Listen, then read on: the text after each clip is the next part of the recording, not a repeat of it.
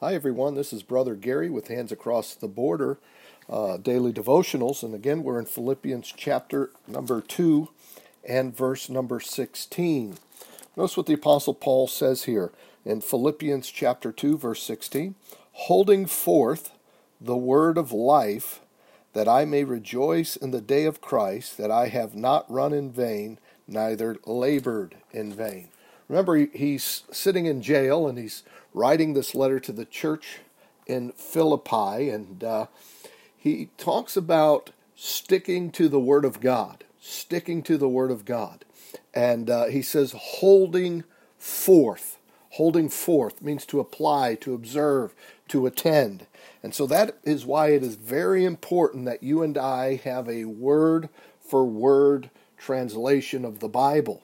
Because many thought-for-thought translations, they're not so good. So you need a word-for-word translation of the Bible, and that way you can have confidence in the Word of God. Listen, if you have a Bible that has errors in it, well, then it can't be the Word of God. It may contain portions of the Word of God, but it can't be the Word of God. And so you want to get one that is a word-for-word translation.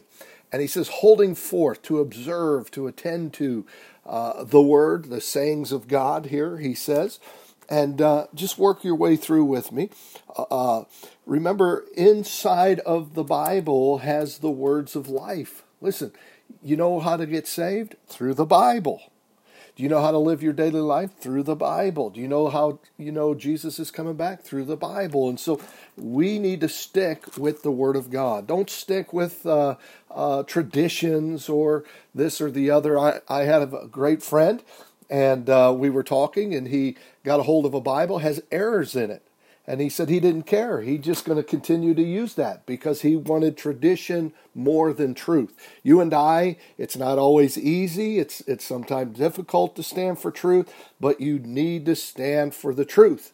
Just because you stand for truth doesn't mean you hate somebody or wish ill will for someone. You just have to stand for truth. And the reason the Apostle Paul's telling them this, look again with me in verse 16, that I may rejoice in the day of Christ. And what he's talking about there is the return and the judgment of the believer's service. Listen, one day you and I are going to stand before the Lord. Those of us that are saved will be at the judgment seat of Christ. It's not going to be determined whether we're going to heaven or hell. That's already been determined. If you've repented of your sins, put your faith and trust in Christ, you're saved. All right, and so what we'll do, though, is we'll be judged for what we did in this body after we were saved. And so we'll gain rewards or lose rewards. And he's saying this, we've got to stick with the Word of God. And the reason being is we're going to stand before God. He said, unless, look at verse 16 again, unless I have run in vain, neither labored in vain. And so in vain, to be destitute of spiritual wealth, fruitless labors, and to labor, to grow weary, feel fatigued. And so think about this. When you think about the Apostle Paul, he threw his whole self in serving the Lord. And there were rough days, there were good days, there were days he was just exhausted. You know the feeling when you throw yourself in living for the Lord, and sometimes you're just thoroughly exhausted. Now imagine you did that, and it was for nothing. You see, there's people today, they're losing their families, they're losing their health, they're doing all kinds of things for their jobs. And I'm not putting jobs down because we all like to live indoors and pay our bills and different things. But listen, you may have to do that to pay your bills, but that shouldn't be your life. Because at the end of the day, at the end of your life, it's fruitless. It's fruitless labor. And so the Apostle Paul is saying this. You need to apply and to attend to the sayings of God, which has the absolute fullness of life, which belongs to God, which came through him. He goes on, it would say, that I, Paul, may glory and boast at the return of Christ when he judges the believer's service.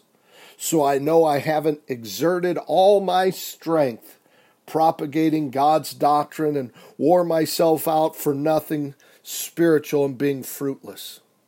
Listen, when you come to the end of your life and you stand before the Lord, what kind of fruit are you going to have? What are you laboring the most at? Things that are temporal or things that are eternal? God bless you.